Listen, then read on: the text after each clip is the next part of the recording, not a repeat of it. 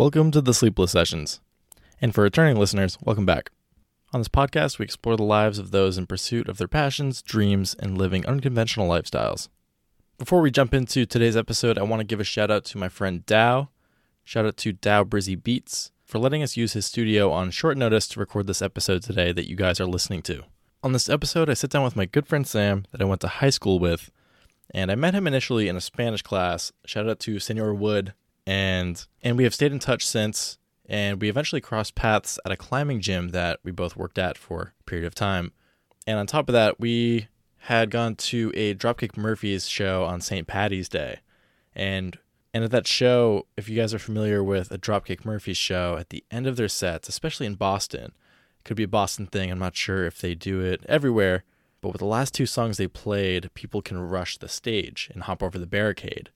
And we got close enough where we were some of those people that were able to run on top of the stage, and as they were finishing out their set, we were up there screaming along the words with them, and that was a really cool experience that we were able to share. But ever since, Sam has been a good friend of mine, and I'm super excited to go on some adventures with him in the future. I'm going to put timestamps in the show notes on the listening platform that you guys are listening to this on today.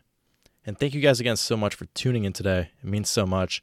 Please like, follow, subscribe, and share this episode with a friend today who you think would enjoy it. On this episode, we talk about an adventurous lifestyle, doing van life, being a climber, a runner that's done marathons and ultra-endurance races while trying to maximize his life, and so much more. We were on a limited time frame, and there's definitely going to be a part 2 to this coming in the future, so stay tuned for that. So let's jump right into it. Please welcome Sam Davis to episode 7 of The Sleepless Sessions.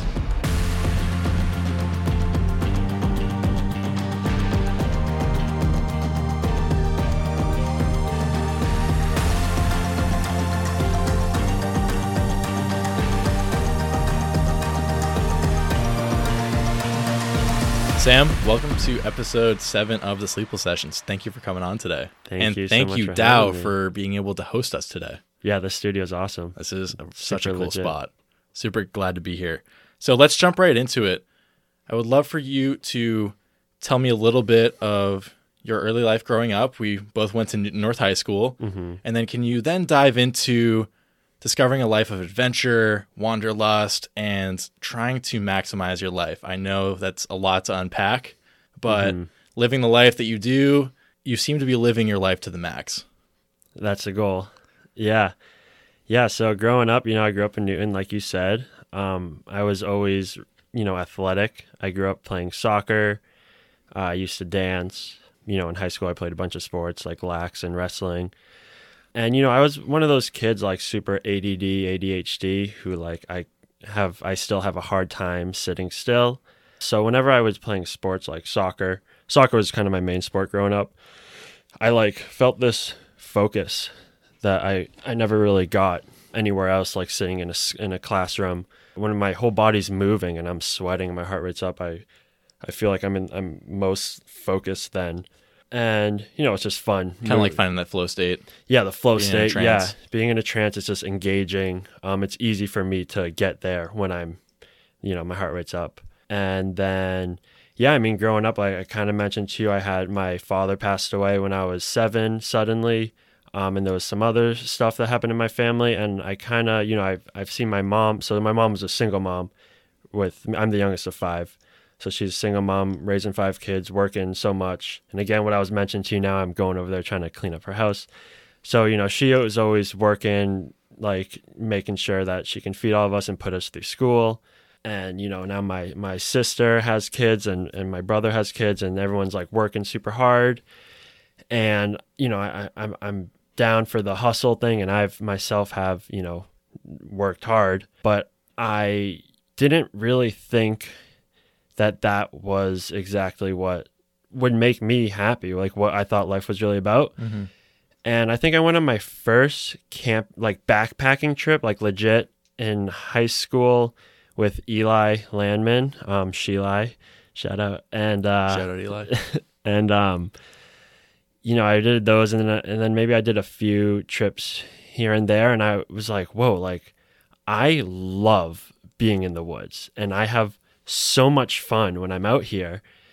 And I was like, how can I just put myself there in the woods? How can I maximize my time there to enjoy it.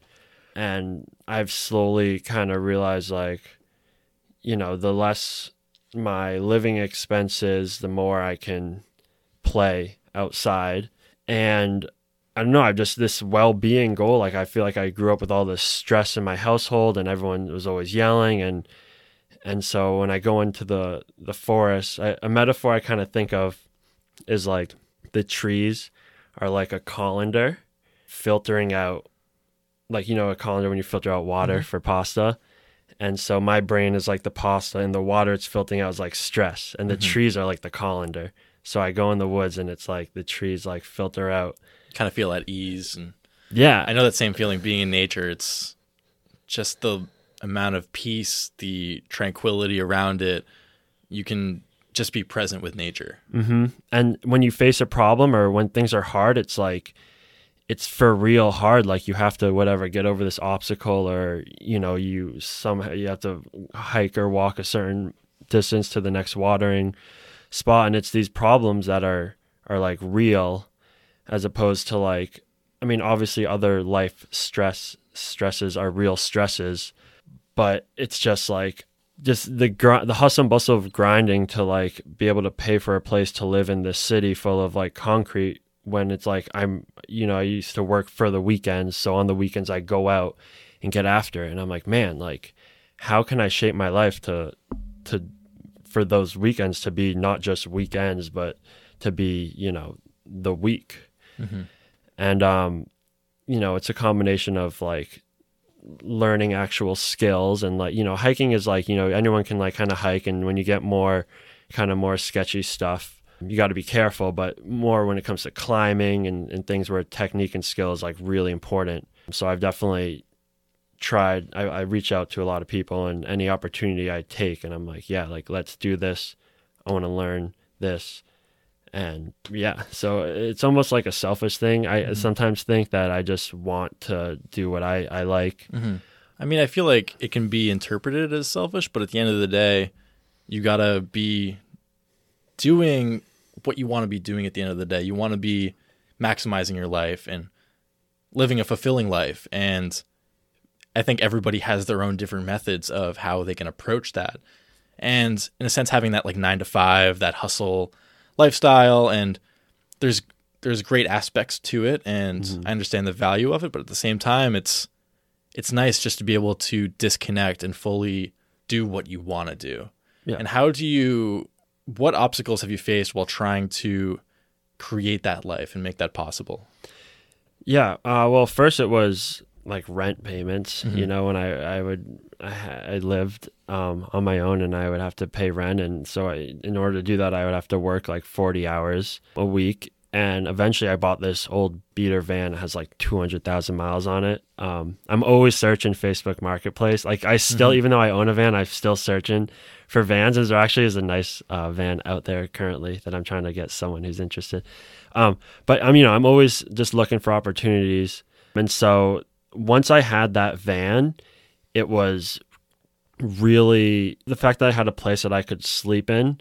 It kind of changed the game, and my lease ended around the same time, and I, like, didn't re-sign. And, you know, I'm fortunate enough to have my sister and my mom who I can crash at their places. But once I figured out the living situation, that was definitely the biggest obstacle. And I hate to say, like, it's all kind of the same, like, financial things are kind of the biggest obstacles working. And so I got my personal training certificate a few years ago, and I thought I could, you know, do my own business and kind of have my own hours and stuff, which I've done. And I've gone back and forth. I had my own business, and then I've worked at gyms, and so building that up. And now I have, you know, a good amount of clients. It's all kind of through word of mouth. And so I have, like, a solid base there. So those are definitely the two biggest obstacles, was, like, unfortunately a financial thing, because I needed a place to be and I needed money to, like, mainly the money was to live in this apartment that had, you know, like, a shower and everything. Right. That being a large expense. The biggest for me, at least, you know, I have some college loans that I'm still paying off. But once I got rid of the apartment and I was in my van for the majority of the week, it was like, I'm giving up like showering every day, but like every time I find water, I'll jump in. Mm-hmm. But yeah, and not only just the actual like money to pay for a place to live, but also just the mindset of like what you said, the 9 to 5 isn't for everyone, but we're raised in like our schooling to be like, that is what you do. Like very linear in a sense, like you do this, yeah, to this, then and this. and then you'll end up here doing this. Right. And like, that's the goal, is to be here with a good job and good money. And so it was almost like, I was like, oh, that isn't the only way to do it. Like there's other ways that work for like other people, like different strokes, and it's the same with school. Like sitting in a classroom wasn't the best way for me to learn, because I'm surrounded by all my friends and I want to have fun. So I had a hard time. I'm kind of going off from your original question, but I kind of had a hard time in school because I wasn't, performing like my peers. And I was like, why? Like, I'm like, I was always in like the smaller classes with more individualized help. And it sort of made me down about myself. And I thought I was like kind of a dumb kid. And just the older I get, I was like, oh, I'm not a dumb kid. And like, I have good thoughts. And the only thing is that just wasn't the best way for me. So, right, exactly. So when I found out that career-wise, like working 40 hours a week so I can have an apartment in the Boston area, so then on the weekends I can go up to Maine or whatever, I was like, wait, I don't like need to do that. Like I don't need to live in the Boston area or, need to live in an apartment. Like I'm 27 now and I'm okay with being uncomfortable and dirty in order to maximize my time out in the woods. A big thing that I find with, living in my van is you kind of give up these comforts or like luxury items. I hear some thru hikers call them like a luxury item. You give those up in order to just be able to spend more time out. Making those sacrifices to take on that lifestyle where kind of like the yin and yang, where there can be a lot of good, but there's also the negative aspects. And with the negative aspects, what sacrifices did you have to make when taking on that lifestyle? I know that you mentioned also before a van, you were doing it out of a Corolla. I think you're mentioning that. For a little bit, and then getting into a van. And I'm sure traveling around, there's a lot of beauties in waking up in a new place and having a new adventure. But what were some of those difficulties that the difficulties, I mean, just being away. Making that lifestyle happen. Yeah, I mean, I think being away from my family, like, I don't want to keep talking about my mom, but she was always tough and like she has a hard life herself, and she definitely puts pressure on me because I should help out, and I do help out. But when I know that, or when I'm not helping out, it's not a bad thing. It's not like I'm betraying her. So my biggest sacrifices were being like, was kind of learning that. Like that was always really tough for me, was that family dynamic. So, and then my sister has like, I have 3 nieces and 2 nephews and another one on the way. My sister has 2 with another one. My brother has 3. So a big sacrifice was just being away from them. Like I love my family and my friends also in the Boston area, I'm mainly talking. And when I go to, New Hampshire, the White Mountains, whatever, I don't get to hang out with them so much. And especially my niece, she like cries every time I leave. And because I lived with them during the pandemic when I had my accident and everything, I stayed with them for a while because I was like, I had all these surgeries coming up. And so I couldn't do the van thing. And in the winter too, it gets tough, as you can imagine. Yeah, I can imagine just being in frigid New England climate, it's not the most ideal to kind of have that van life. And a lot of people I know travel all around and try to bounce from place to place. And I want to dive into the minimalist aspect of that lifestyle. It's something that really intrigues me. And eventually one day I want to pursue van life and to have a traveling studio where I interview people for my podcast in a van or in a cool spot with a nice view or whatever it may be, just kind of being able to travel to other folks, make it easier for everybody else.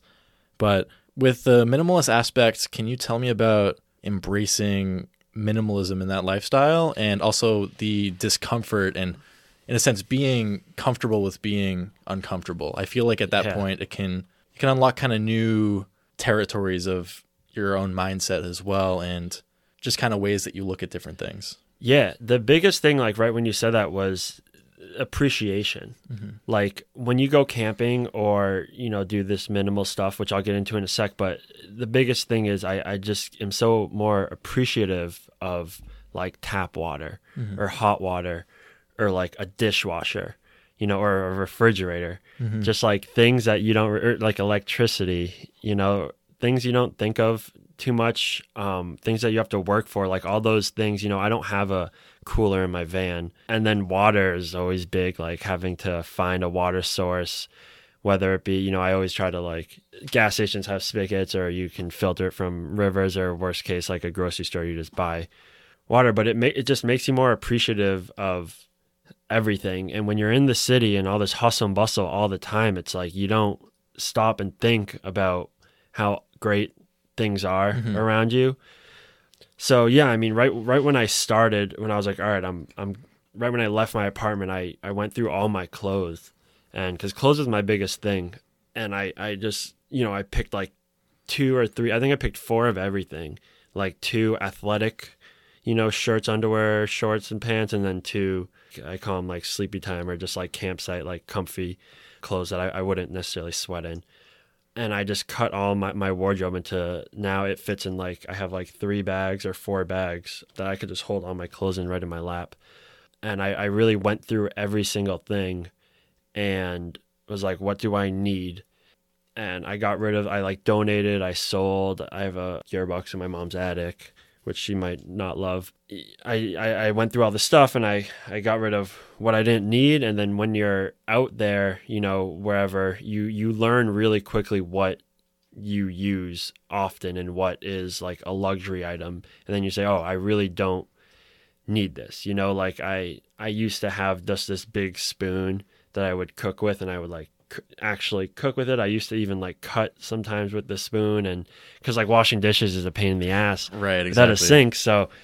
So my cook, I just have like a pan and like a fork, spoon, and you know, like that works for me, and that's what I have. And then of course when I get to a kitchen, my sisters are like, so my girlfriend's house or whatever, I'm like, sweet, like I have all these different utensils and bowls and sizes, and it's like I love, now I'm having such a good time cooking. And I do have a good time cooking when I'm in, you know, my van. And like you said, I'm always like, oh, I have a new backyard every day, pretty much. You know, I'm like, oh, this is my kitchen today, you know, by the river. Oh, now I'm, you know, up in this cool parking lot, you know, this trail parking lot, and that's my kitchen for the day.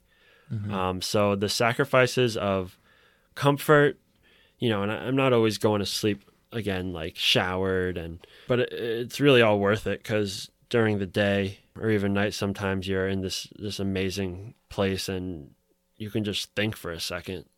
I don't know. I have, my mind's always racing. So like I said, the whole woods colander thing, the woods give me a really good place to just like be able to organize my thoughts. And so giving up, like sacrificing, like, I guess style. I mean, style was always like a thing I didn't care. I mean, I definitely have a style, but it's not like I cared too much about it. And now it's especially like, it's like there's like 2 or 3 shirts that I ever wear. Yeah, and I'm in the same boat where there's so many folks where, like, I love the sense of style, it's great, but I feel like for me, it got to a point where I was like, I have this outfit for this day and for this week, and I got to change this up, and yeah, it's an extra step where I like the more simplistic approach where, you know, it is what it is. Like, I feel like it's good to have like a sense of style and like presentability, you know, but at the same time, you want to be you. You want to be what you feel is best for you. Some people need to be super stylish all the time. That's just kind of their flow. That's kind of what resonates with them. That's the image cool. there. Yeah. And some people just love the simple, minimalist approach, and just kind of, especially with being hiking and climbing and camping all the time, it's probably a little bit of an area where it's hard to have both going at the same time. Yeah, it's pretty much strictly comfort for me. Like, especially running, it's like I don't really care the color. When I buy like gear or whatever, I don't really care the color. It's just strictly comfort and how it feels. Because, you know, especially in running, when you get to like the long distance, like when you're at mile, like whatever, 15, 20, or, you know, whatever, even like 8 or whatever, even like mile 5, Right. whatever, anyone, wherever you are, mile 3, you want to be comfortable so you can focus on running and like you don't, you know what I mean? Like I guess like, I don't know, maybe being a dude, it's a little easier than I know women maybe, you know, have this like society holds them to a higher standard, but I am just like, all right, whatever. I don't care what it looks like as long as I'm comfortable so I can like perform and do this thing that I love. Right. And there's a lot to unpack here with the different styles of hiking, climbing, and all that. But with running in particular, you've mentioned that you've done Boston Marathon a couple times, that you've done a 50K, and with running, 250Ks. 250Ks. With running and just the amount of stress it puts on your body, especially as the miles add up too. I was telling you briefly, I did the David Goggins 4x4x48. Awesome. Shout out to Don again. That's sweet. I almost don't know did how that and I didn't, dude. I chickened out. I didn't do that. Probably the most intense pain I've put myself through. Yeah. And again, putting the pain's myself temporary. Into, the pain's gone, right? Yeah, and exactly. now you don't have that pain, yeah. and now you're like stoked about doing it. Yeah, and I'm definitely going to do it again, but it allowed me to push myself past those barriers where I thought I could push myself. And with pushing yourself through those barriers of doing a marathon, 50K, whatever that may be, or even just your day-to-day. Climb. Yeah, even with climbing, crazy hikes with high altitudes, not only is that incredibly inspiring, but with your path as well, you mentioned some health issues with having Crohn's. Can you tell me about balancing that with all these intense, vigorous physical activities? Yeah. And how you're able to balance that and do the things that you feel a calling towards doing. Yeah. No, I'm super passionate about that because, you know, I was diagnosed with ulcerative colitis in 2003, which is similar to Crohn's disease, and I usually just say Crohn's. I've actually been diagnosed with both. I guess it's mainly about location in your GI system. Colitis is like the bottom. Crohn's can be anywhere. So they have seen inflammation other places, so that's why I was diagnosed with Crohn's. But yeah, so I was diagnosed with Crohn's, colitis, whatever, in 2003, and for me, I know it's really different for everyone, but for me, the biggest impacts or the biggest causes for like flare-ups, which is what happens when it's really bad, flare-ups, and we won't get into details, but it's like diet and stress are the two biggest for me. And so diet was almost immediate. Like you could see the reaction. Like if I were to like drink a ice cream shake or whatever, within an hour, or if not, definitely the next day, I'd be like on the bathroom all day. And so growing up, you know, going to like bat mitzvahs or like other parties, or once you get to high school and college, there's a lot of drinking. Alcohol is like really bad. I would notice that would affect my body like big time. And so I learned pretty early on, like I have this like memory being at like Temple Emmanuel at a bar mitzvah, and they had all these like Coca-Cola out, and like caffeine is also like really bad for me. So I don't like drink any caffeine. People think is like ridiculous, but It's impressive. It's something that I'm trying to fade off of myself. Yeah. So, I mean, I was almost like forced to, and like with the healthy lifestyle, it's almost like I was forced to because I would, I remember seeing the Coke and I was like, oh, I really want to drink this Coke, but I know tomorrow my stomach's going to be in so much pain and it's going to suck. And so it's like I was like always fighting these battles of like pick and choosing, like, do I want to have fun now and you know, suffer the consequences later? And that was really prevalent in college with drinking. And so I was like, all right, I do want to have fun. I do want to drink the Coke and I do want to like party and stuff. So during the week, I'm going to eat really well. And so to kind of save my like uncomfortable, my whatever, irritable crap going on for a good occasion. So I'd be like, all right, I'm going to eat well during the week. And then Friday or whatever, Thursday, I guess I'm going out with the boys, you know, and then I just realized like, oh man, like eating well, I feel way stronger. And I've also been hospitalized. Like when I was first diagnosed, I was hospitalized for like a week here, a week there, week here, week there. And then my most recent flare up was about a year ago or 2 years ago, I was hospitalized for like another week, 10 days. And so when I'm sitting in that bed, like I said before, I'm very antsy. And so I'm sitting in the hospital bed with like all these, IVs, and they're doing colonoscopies every day and stuff. I'm just like, feel so weak. And I'm just like, almost don't know how to describe it. I just don't feel like myself. Like, I feel like I'm like, I need to like actualize myself.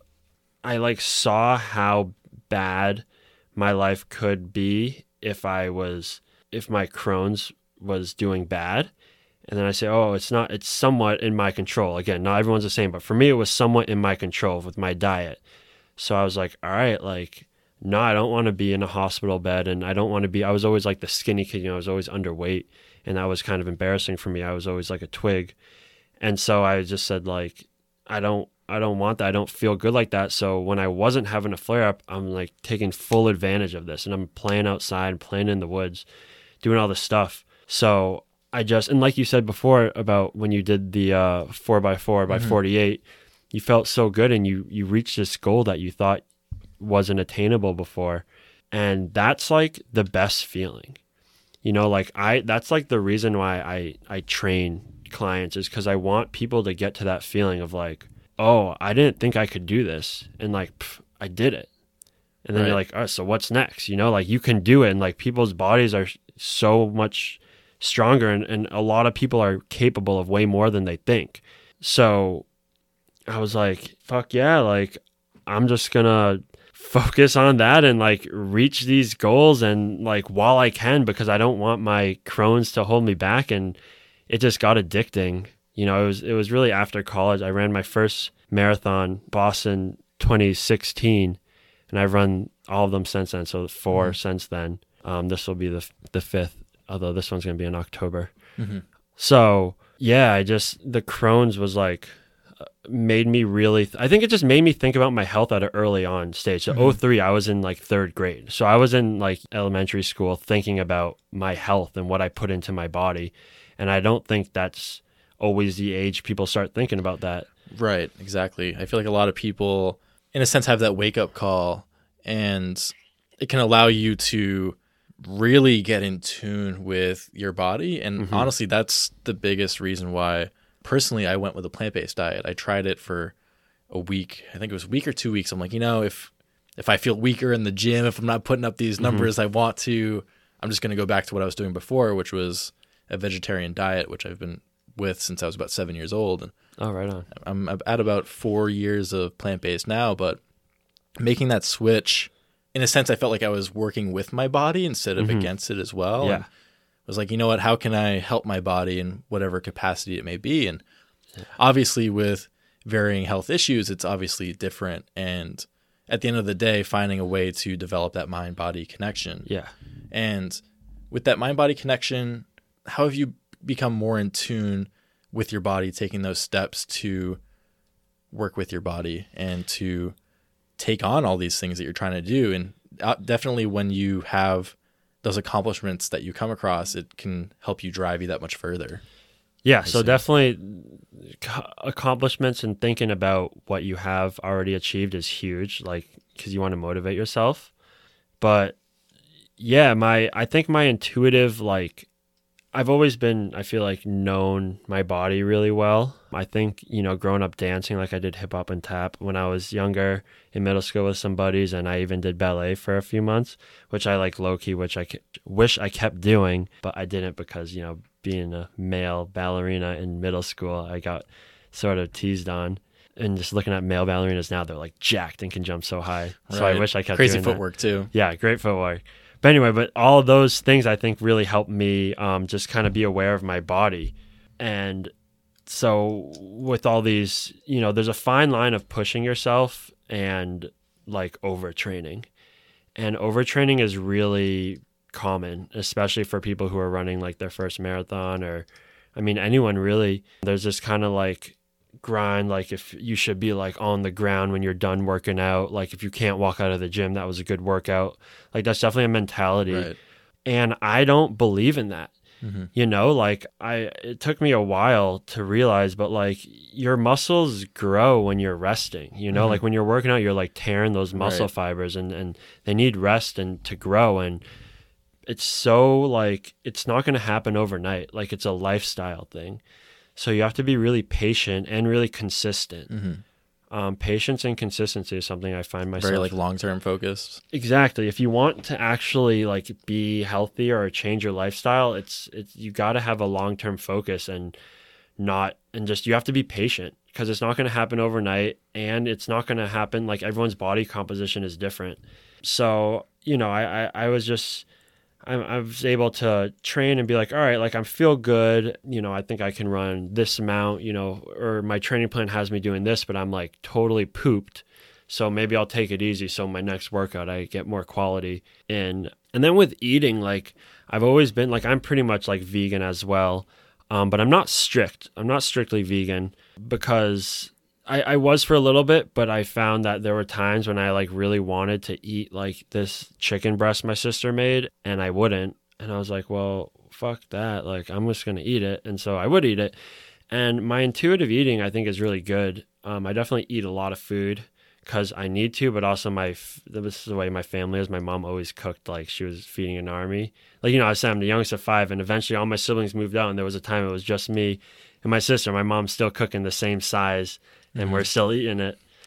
So yeah, I have found that that I've listened to my body and it's like paid off, you know, like I think I need to take it easy. And then I'm like glad I did because the next day I feel better or I'm like, oh, this isn't feeling good. And when I was younger, I used to be super like accident prone and I've broken like, you know, almost 10 bones or something like that. And every injury I've had, I've like, I knew what it was before it was diagnosed. So I'd like go to a doctor and be like, hey, like I'm pretty sure my foot's broken. And I get the x-ray and they're like, yeah, it is broken. And that happened with like broken back, broken knee plate, arms, fingers, nose.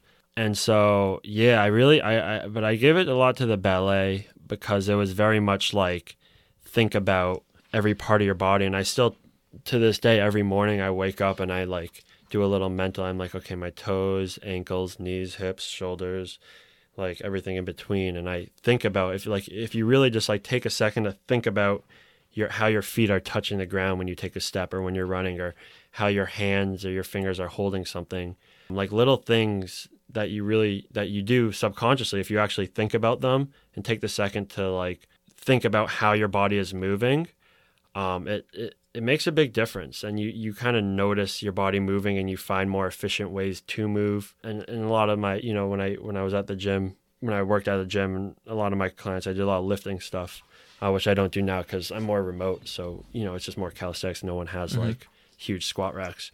But it was a lot of like people would be plateauing and it turned out it was just like usually a core thing. Like they just needed to focus on their core more. You know, it's like, oh, why would I have to work on my core to squat more or deadlift more? And it's like, well, you do. Like it's all involved. If you're plateauing, it's probably something like do some more antis or whatever, like type of planky stuff.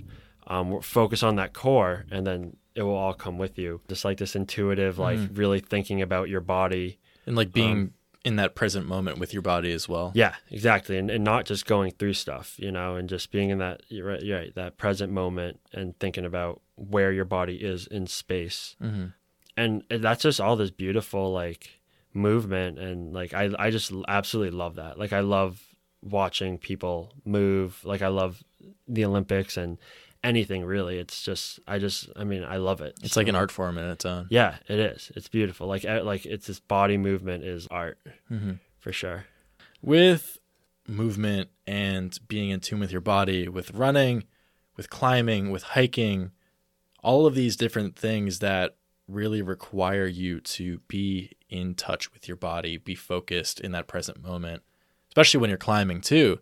You're looking for, okay, how can I hold on to this? How can I move to this next spot? How can I not fall? With climbing, can you begin to break down the different styles of climbing you do and your connection to climbing? Yeah, I mainly sport climb. So that's like, you know, with there's already bolts like in the rock. And I'm getting into trad. Like I just bought a bunch of cams, which are like super fun to play with. And I did my first trad lead in the Hammond Pond Woods the other day. And so like leading is like so there's like, when you think of, I know you know, but when you think of climbing, you think of top roping, like the the anchor's at the top and friends belaying you. But lead climbing is as you go up, you clip your anchors in, which is obviously what you need to do outdoors because there's not going to be ropes set up already. So mainly I sport climb because the bolts being bolted in the wall is just safer. Like it's not going to break. Right. When traditional climbing, you have these cams, which are like pieces of protection, which act as bolts. So you have to find like a crack in the rock or something that you can place a nut or a cam or something, which is supposedly supposed to hold you if you were to fall. So trad climbing, it's not so much seeing how hard you can climb. It's more like making sure you're like placing shit correctly, and it takes way more knowledge.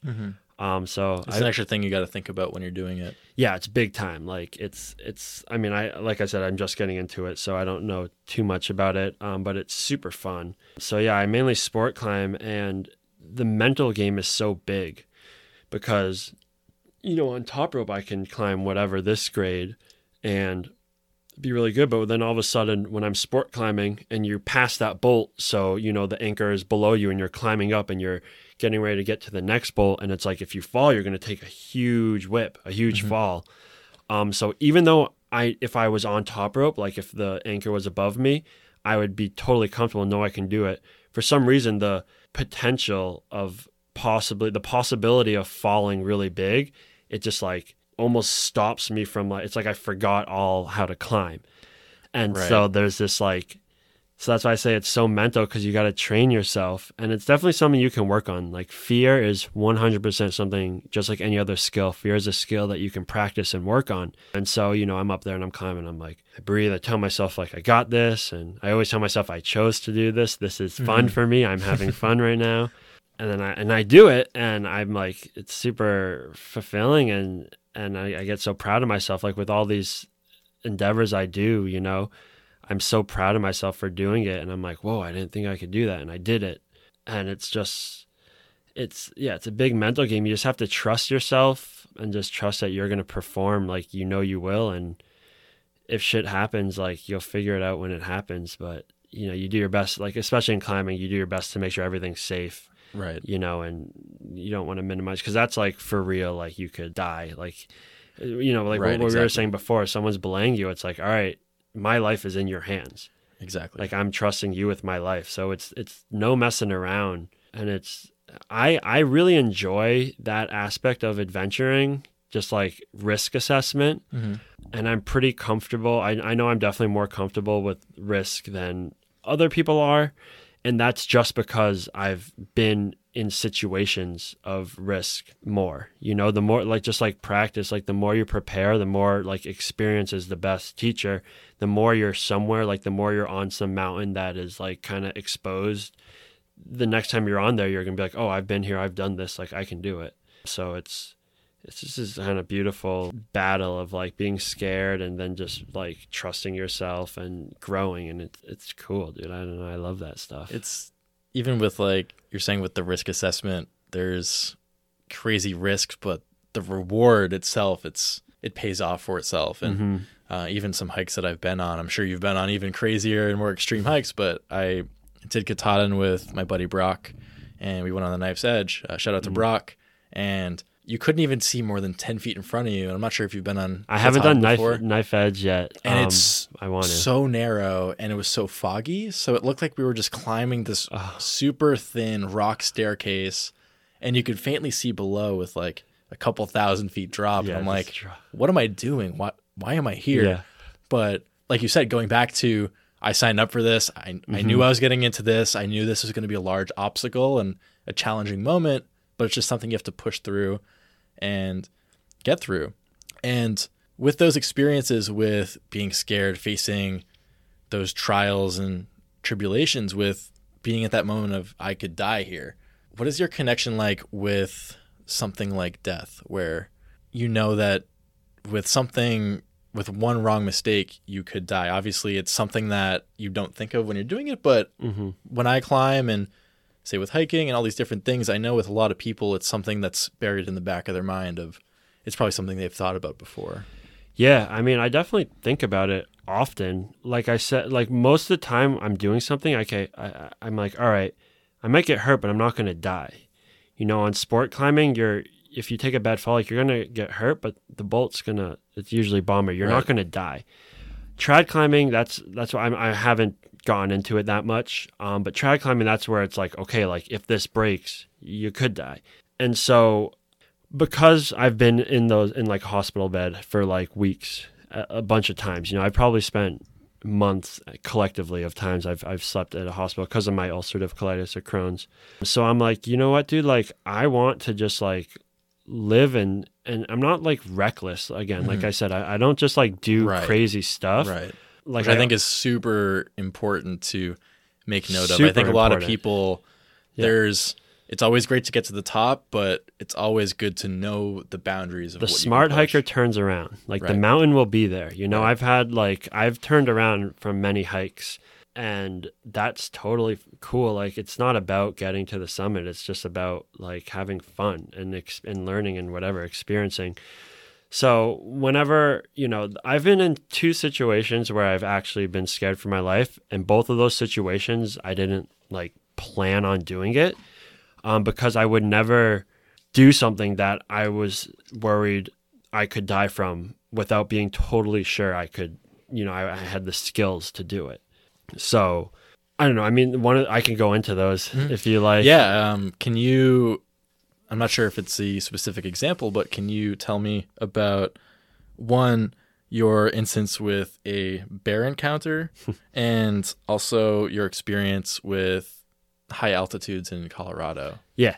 So I'll start with the bear one. So first of all, I wasn't sure if there were more on top of that, but yeah, I mean, those were the only 2 that I was legit like thought I was going to die for a second, which is a crazy feeling. And it's like, I mean, I guess when I had that bike accident too, I was scared, but that was so quick. But anyway, the bear, I was in Wyoming. It was in Grand Tetons or maybe Glacier National Park. So I was somewhere in Wyoming with grizzlies, and first of all, I've seen a bunch of bears in the wild, and for the most part, and like all animals, I mean, my biggest thing is like they don't want to mess with you. So as long as you don't do anything to mess with them, you don't do anything that will make them change their behavior, whether it be like, you know, I don't know, keep walking when you see one, beep your horn or anything. Like it's one thing if the animal's already approaching you and something. kind of like have that respect. Yeah, you got to have that respect, like big time. You know, people like just, especially in national parks, you see people do like crazy stuff like taking selfies or like feeding wildlife. It's just like super not cool and not safe for anyone because you don't want animals to get used to humans. But I've been around bears and they're grazing, and I've been in a place and I've seen bears on the trail, and I'm like, all right, and I've waited like probably like half an hour for a bear to move, and like that's that. But that's all you're gonna do. You're not gonna, you know, scream at the bear. When you're hiking in bear area, it is good to be loud, so you don't want to spook a bear or something, or like a moose or whatever. But for the most part, if an animal knows you're coming, if you're loud, you know, just as talking or clapping, and it knows you're coming, it's not going to mess with you. Unless it's like a bear, which was my situation. So what happened was I was doing this hike in one of those national parks, and there's this area where it's this big open field, and usually open fields, there's like bushes, and that's where bears like to graze. And so going up the hike, it was to this beautiful glacial lake. Going up, there were bears in that area, and we had to stop and wait for the bears to get out of the way. And so I was going into the hike, and we were stopped, and people leaving the hike were also stopped. And we were there for like, this was another time we were there for a long time, like I don't know how long, but an hour. I wouldn't be surprised if it was an hour, but it was probably like half an hour. So the people leaving the hike were all like piled up waiting in line. And eventually when they let us go, like they all left. So the whole hike, it was like a 6-mile hike or something like that. Everyone was like gone. It was all empty because, you know, everyone was leaving and they had to get held up. And so I was hiking to the glacier when we were waiting. So when everyone like passed, it was just me and my current ex I was with. It was just us hiking. So we were on the trail pretty much alone, which is, I guess, important to note. On our way back, I saw a group of people in the same area where we saw the first bears. I saw a group of people like go off trail. And I was like, oh, okay, so there's probably a bear there. And the trail is like, it's like a trail, then it's like a super steep uphill where the shrubs are, and then super steep downhill. And so the people are going off trail, and I'm like, oh, there's a bear there. And then I see this bear, this mama bear, like walking. And then the people who were behind it saw me, and they started screaming, bear, bear, to like let me know there was a bear there. And I see the bear, and I'm like, okay, great. And then they wouldn't stop screaming. They like kept screaming, bear, bear. And they were like shrieking. Almost like putting the bear on edge. Exactly. So if you see from the bear's point of view, there's a group of people, and then the bear, and then me. So the bear, and it's a mama bear with 3 cubs. You don't normally see 3 cubs. It's usually 2 max. Mama bear with 3 cubs between 2 groups of people. And the group of people behind them is shrieking. And animals can like sense stuff, you know? Right. And so, and a side note, whenever I am in a close encounter with an animal, which I've had quite a bit because I put myself in nature so much, but whenever I've had that, I always like do my best yoga voice. I'm like, okay, moose, okay, bear, like, I'm not trying to fuck with you. You don't fuck with me. I'm going to carry on. You carry on. And I really think that helps. So these people are shrieking, and the bear, like I could see in its face, it was like, oh my God, like I'm stuck between these 2 people. And it started like galloping towards me. And I just see this bear, and I'm pretty sure it was a black bear. In the summer, black bears' hair kind of bleached, so they all look like blonde. They all look like grizzly bear colors.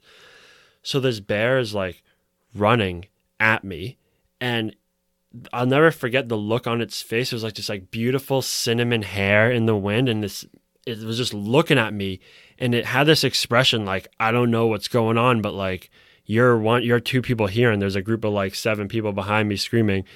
So it started running at me, and I was like, I didn't even have any time to think about anything. I was just like, holy fuck, I saw this bear, and I had this thought. I was like, this is how I'm going to die.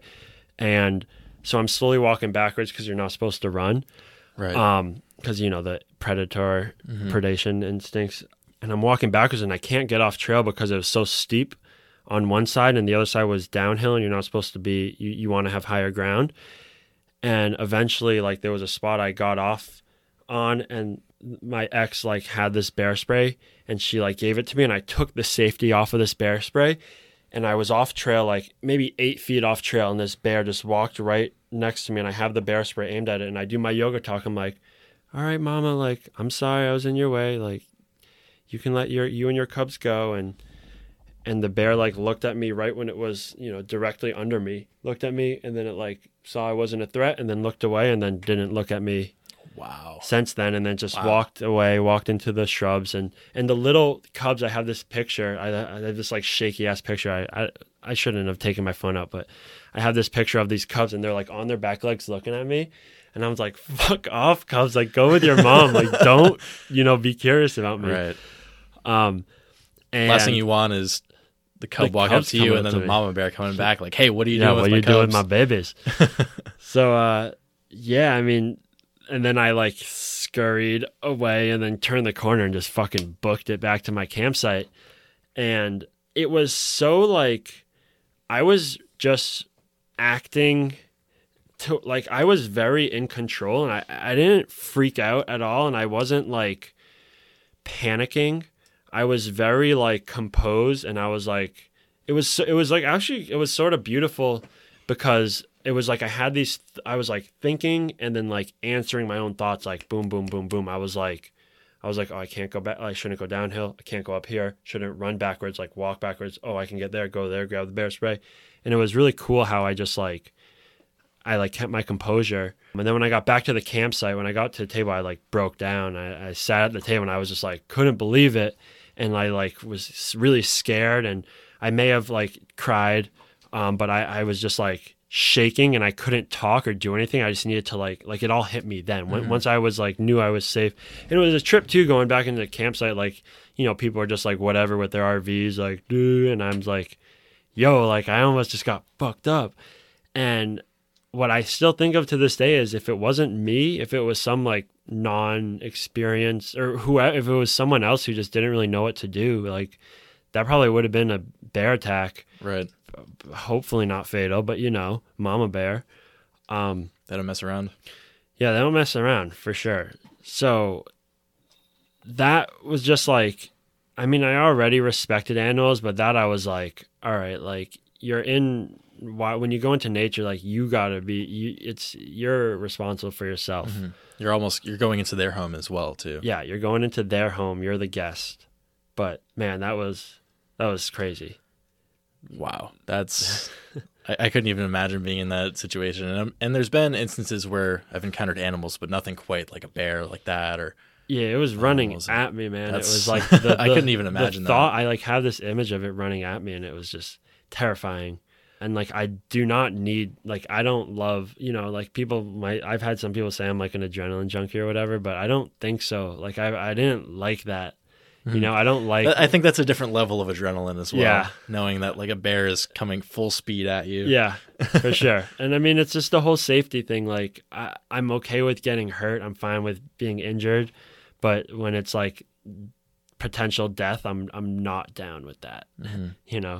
Yeah. And then can you tell me about your experience in Colorado as well? Because when you were telling me that story as well prior, it's just absolutely crazy. Both stories. Yeah. So the Colorado one, that one was probably worse. That was like, I still don't really understand what happened. But I was flying in again to meet up with my buddy Sheila. Shout out Sheila. And I'm coming from Boston, so totally sea level. No experience. I had no experience with altitude at the time. I did finish like a 100-mile bike ride, and so I was in shape for sure. Which is something we talked about. We were like, oh, like I could probably handle this 14,000 foot mountain, this hike we were going to do. I was like, oh, I could probably handle it because I'm in decent shape, which normally you'd want to like acclimate or acclimatize, whatever, to something like that. But I was like, whatever, I'm in shape. I can do it. So we literally I land the plane. He picks me up and we go and we just start this hike at Maroon Bells Wilderness in Colorado, which is absolutely gorgeous. And we were going to backpack for, I think it was 2 nights. And so we get to, we're hiking and we're at like 9,000 elevation, and I start to feel it. And I just, just like a little nauseous, or I had a little headache at the point. I didn't get nauseous yet. I think it's like you have a headache and then you get nauseous. And then if you start throwing up, that's when it's like you got to like hike down or do something, get oxygen. So I was at headache point at the 9,000 feet campsite. And then I think we decided to go to the next campsite, which was like 10,000 feet. And I was like feeling it pretty bad, like headache, nausea. And you could see where the campsite was. You could see like there was this beautiful pass, and that like was kind of where the goal was. We were going to hike up there, sleep, and then hike out the next day. And I was like, you know what? I don't think it's smart to do this. I feel like shit. And, another thing with going into the wilderness, why it's so important to be responsible because if you get hurt, you're putting other people's life at risk. Because anyone who has to rescue you, now you have a group of 5 people who have to risk their lives. So super irresponsible to be irresponsible. So you got to know your limits. And so I was like, okay, I shouldn't go up to this pass. And then Eli was like, well, I'm going to go. And I was like, all right, sick. Like, take a picture so I can see. And he went up there and he's like climbing up. And it's like this ridge. It's like a pass on a ridge line. And the best way to get to the top is like to go like up the ridge this way. And I was like, and I saw him doing it. And I was like, man, that looks so fun. Like, I'm here now. I can't just not go up there. It's this thing with me where it's like, if I think about something, I'm like, I just got to do it. So I decided I'm going to suck it up and go hike up to the pass with him. So he went up, this way along the ridge. I decided to go for some reason around and up this way. And so it was like I just said, there was a ridge, and then on either side, there was this huge scree slopes, and scree is like, broken rock. So I don't even remember really hiking up, but next thing I know, it was just like literally like a movie. I was like, boom. Next thing I know, I was on my hands and knees on the scree slope right on the side of the pass. And I was literally sliding down on the rocks, and I like you look behind me and it's just like thousands of foot drop. And it just hit me and I was like, what the fuck am I doing? And then I saw Sheila poke his head over like this, and he was just like he had this look. And I was like, oh my God, like, what am I doing? And it was like so quick, and I was just like, holy shit, like, I need to really be careful and move really carefully right now, because I don't want to slip and fall all the way down there.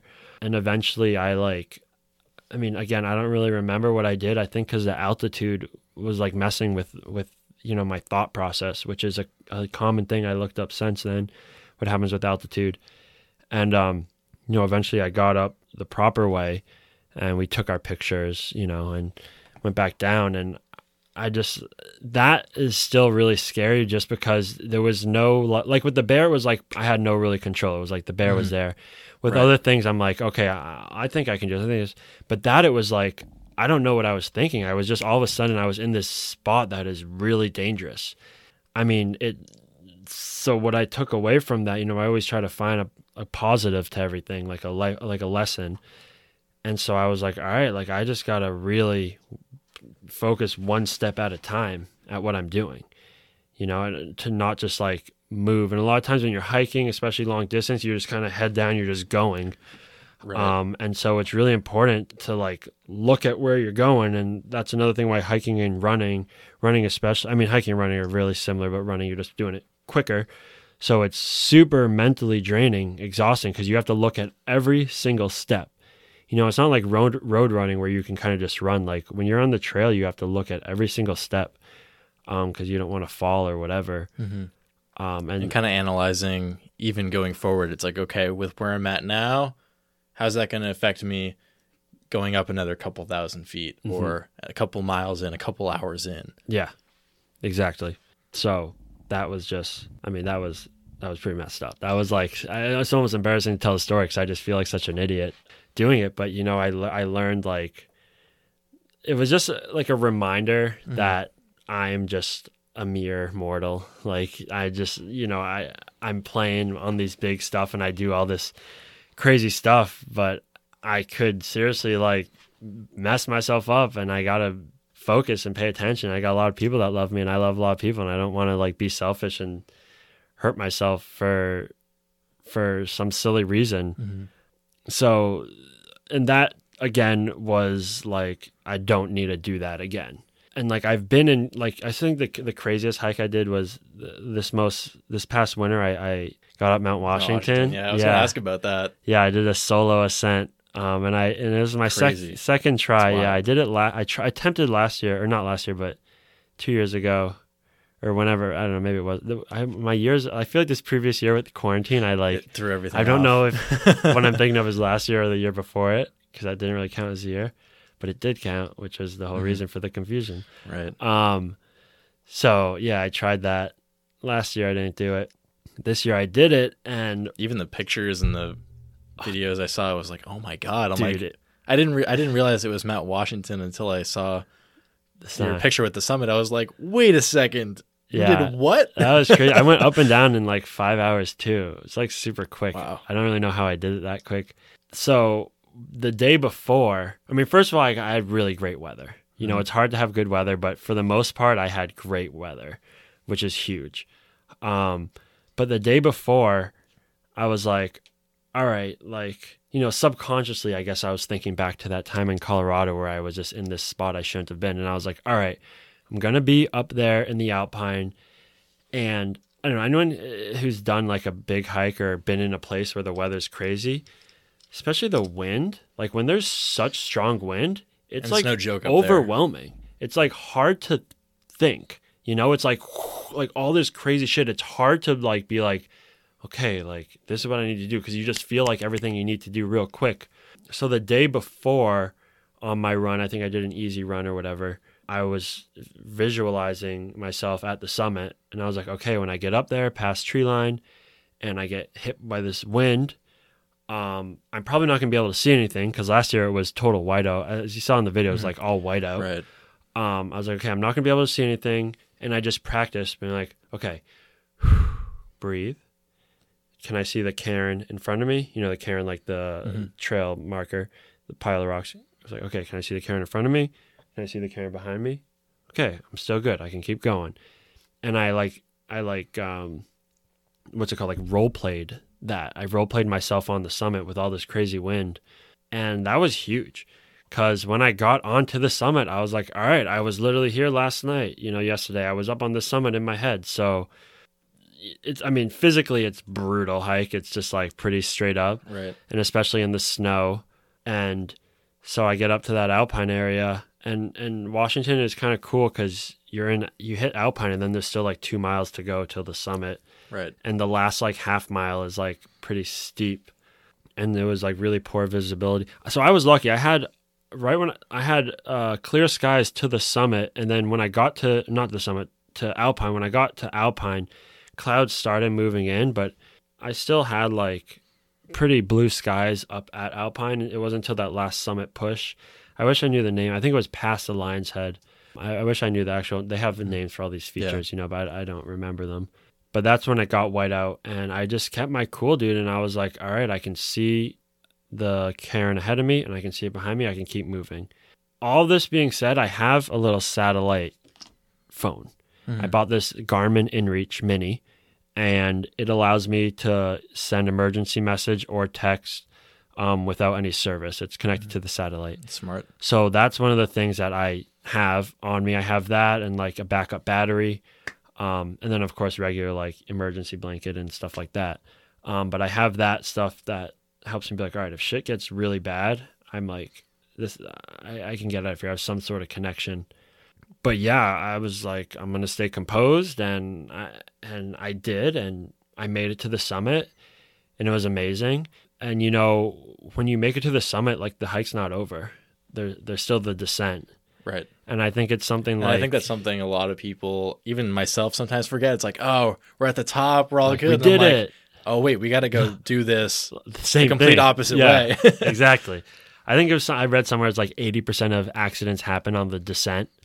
I believe it. Yeah, because you're tired. Especially if you take that really aggressive final push to get to the summit. Yeah, your final push is aggressive, you're tired, and you don't think about down climbing. It's usually darker, everything. So, you know, I mean, I was also the first one, or I was the second one to hit the summit that day, so it wasn't super broken in. And the wind, like, the trail just like, you know, it's like waist deep snow at some points, but that will just get blown over by the wind, so you don't see your footprints. So you really have to pay attention to the cairns. That must have been hard to keep track of. Yeah, it was, and but I was able to see the cairn ahead of me and see the cairn behind me, and so I was totally ready to turn around when I couldn't. I would be like, okay, if I'm gonna walk until I can't see the cairn behind me, or you know, until I just can't. If I still can't see the one ahead of me, like I'm turning around. What was the down climbing experience like of going down Mount Washington in that environment of being in the winter? And obviously it's a tough enough hike as it is already. And I can only imagine with snow up to your waist. Yeah. And not only having to go up, but also down and at the steep angles at some points. Yeah. I always call it dick deep snow. But it was, I mean, I love descending. I love the descent. It was really fun. I think so the tough part at the summit, it was almost like that when I was in that bear area, I was just kind of acting like I got to the summit, I took my pictures, but then on the way down, I was like, it was almost easier to see the cairns on the way down, but I was just that whole time, I'm just in this zone. What I was talking to earlier, like when I was younger, this just focused zone, like when I'm moving and like in that flow. And that's what I love. And I was in that zone. So like up there, I was just kind of focused on looking at the next cairn, looking at the next cairn, looking at the next cairn. And then once I was at a spot where I was like comfortable and I knew I like was past the danger part, then I was like, all right, fuck yeah. Like, and I started enjoying it. And I usually run down, and I know in the winter, I don't know if it's looked down upon, but I do a lot of butt scooting. Like I just slide down on my butt. I think people don't love it because it makes it hard to hike up. Makes sense. But like whatever, it's so fun. And I know it's bad, and I get pissed when people butt scoot and I'm hiking up, but it's like so fun. But yeah, I just slid down a lot of it. Like I'm really good at like my descent on running is I've noticed with everyone I run at, it's like I'm pretty good at running down. So It's like a whole different experience from running up or even flat going down. I tried it once in Arizona where someone was like, hey, just run and just kind of bounce from rock to rock. And yeah, as you're building that momentum going down, it can be very intimidating. it can. It's like borderline controlled falling. But yeah, you just kind of falling and stepping on stuff and jumping. I love it. When you're really tired, it sucks. It like hurts. It hurts in a bad way. It hurts your joints. It's not like uphill hurts like your muscles, like physically hard.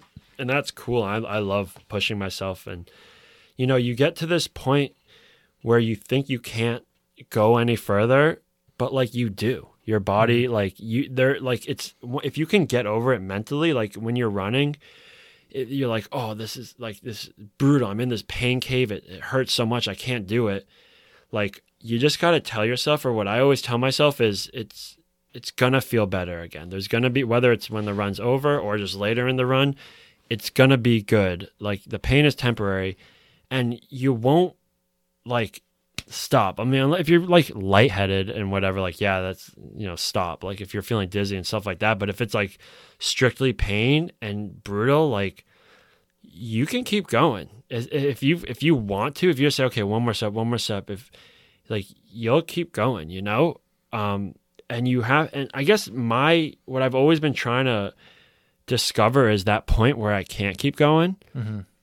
You know, like I don't mean like an injury would be horrible, but I'm yet to find that point where my body just can't move anymore.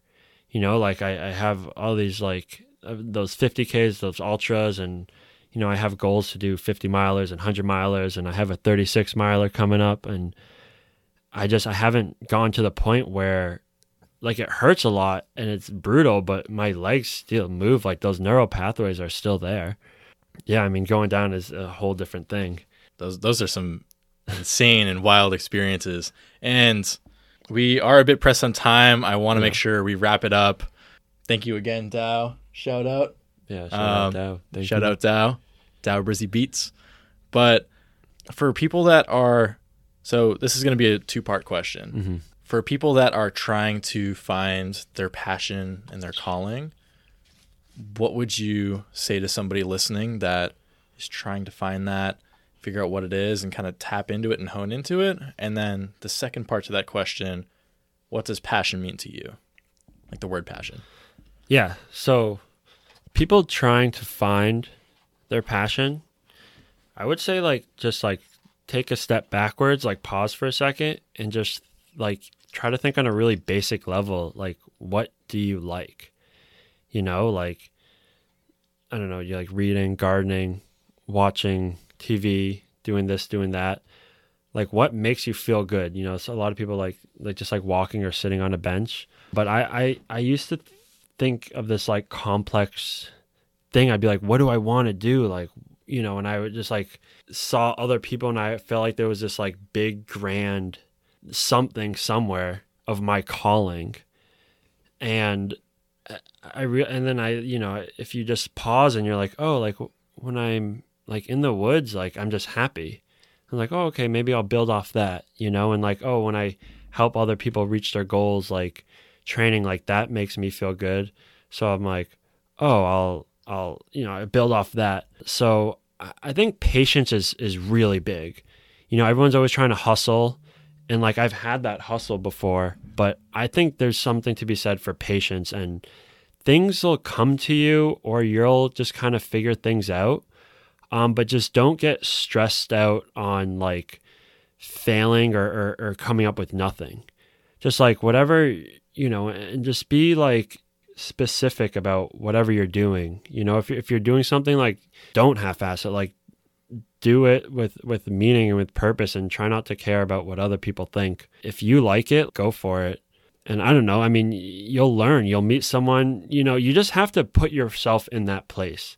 Like, you don't need nice shoes, or like, you don't need to like have run as much as I have to like hike Mount Washington or to do this or to do that. Like if you go there, then you can just start walking, and it's one step at a time. Whatever, you know, discipline, one pedal, one stroke, one paddle, one reach. And there's just like just start, just do something, you know? It's just, I used to feel like you have to prep, I have to do this. Oh, in order to do this, I have to do this. In order to whatever bike, I need like this type of bike. In order to do this hike, I need this gear. And like, yeah, that makes it like, would be nice to have that, but you have arms and legs or, you know, even if you don't, like you have a drive, if you're able to get somewhere, like just put yourself there, and like you already did the first step of starting. And once you started something, it's much easier, and you meet people. So that was like some sort of an answer. Yeah, that works. And passion to me, something that I'm just engaged in. Like I still don't really know. I know I still struggle with like what is my passion. Mm-hmm. I think it's like just seeing what my body can do. I just love humans and the movement and everything. And so what passion means to me is just when someone like finds out what makes them smile, and like a genuine smile, and they're like, all right, I want to make more smiles. And then when you find other people, like community is always really big. And when you find other people who smile at the same thing you smile, everyone's all smiling together. Exactly. And like, that's when it's really beautiful. And you find that maybe it's not so much about achieving this goal or like reaching this passion, but it's really about just like the memories and the friends and all the experiences you get along the way. Because I really don't think there's like, I don't want to be like a Debbie Downer, but I don't feel like there's like a purpose necessarily in life. I think we're just living. And so if you just find good people, do good things, eat good food, like that's what it's all about. You know? It's a good way of looking at it. Yeah, I don't know. It's just like chill, you know, at the end of the day, like if you're okay and your friend's okay, then everything's good. Like, all right, that's cool. You're at a good step. Like everyone's all right. So let's move on and just fucking find a way to smile. Yeah, and keep on moving with it. Yeah. That's amazing. Sam, this is an absolute blast. I feel like we could talk all day. Yeah. Where are the best ways for people to connect with you? And do you have any closing thoughts or comments? Yeah. Well, if you want to connect with me, I mean, you can just like slide into my DMs. My Instagram is like Sammy Diesel. Oh yeah. Me and my girlfriend are trying to start this blog, which has been very half-assy. It's all on me, and you know, I don't love the whole influencer stuff, so I'm kind of struggling with that. And I know we were talking before about like a brand ambassador or sponsorships that I'm working on, but Playing in the Forest is our handle for that. And if someone's interested in training, sammydavisfitness@gmail.com is where I do that. And I write a lot of running plans. I'm currently working with a client, and she's running her first marathon. That's very exciting. But I have a lot of my clients have gotten to, you know, all these running milestones, and just it's cool. So, you know, I don't know, just I'm not going to give my number out, but Instagram, like Playing in the Forest. I'll put links for everywhere for folks to connect with you as well. Yeah, you can throw my personal handle in. Playing in the Forest is cool. But yeah, I don't know, just you know, enjoy life. Things are really not that big of a deal. As long as everyone's health is okay, then that's the important part.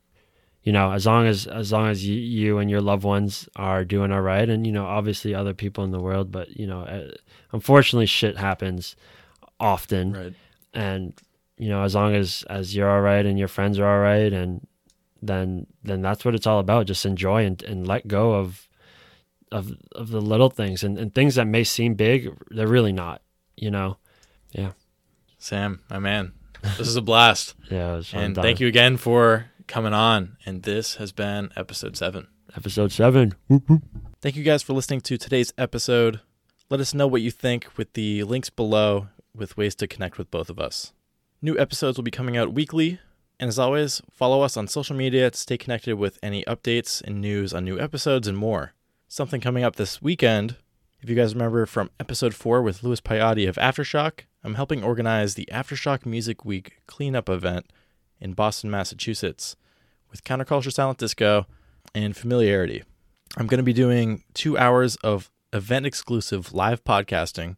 So if you guys want to hear a live podcasting experience, come check out the event, or even just to say what's up, feel free to stop by. I'm going to have more information on the podcast social media pages. And until next time, one step closer and one foot in front of the other. It's going to get you that much closer to where you're trying to be. Take care.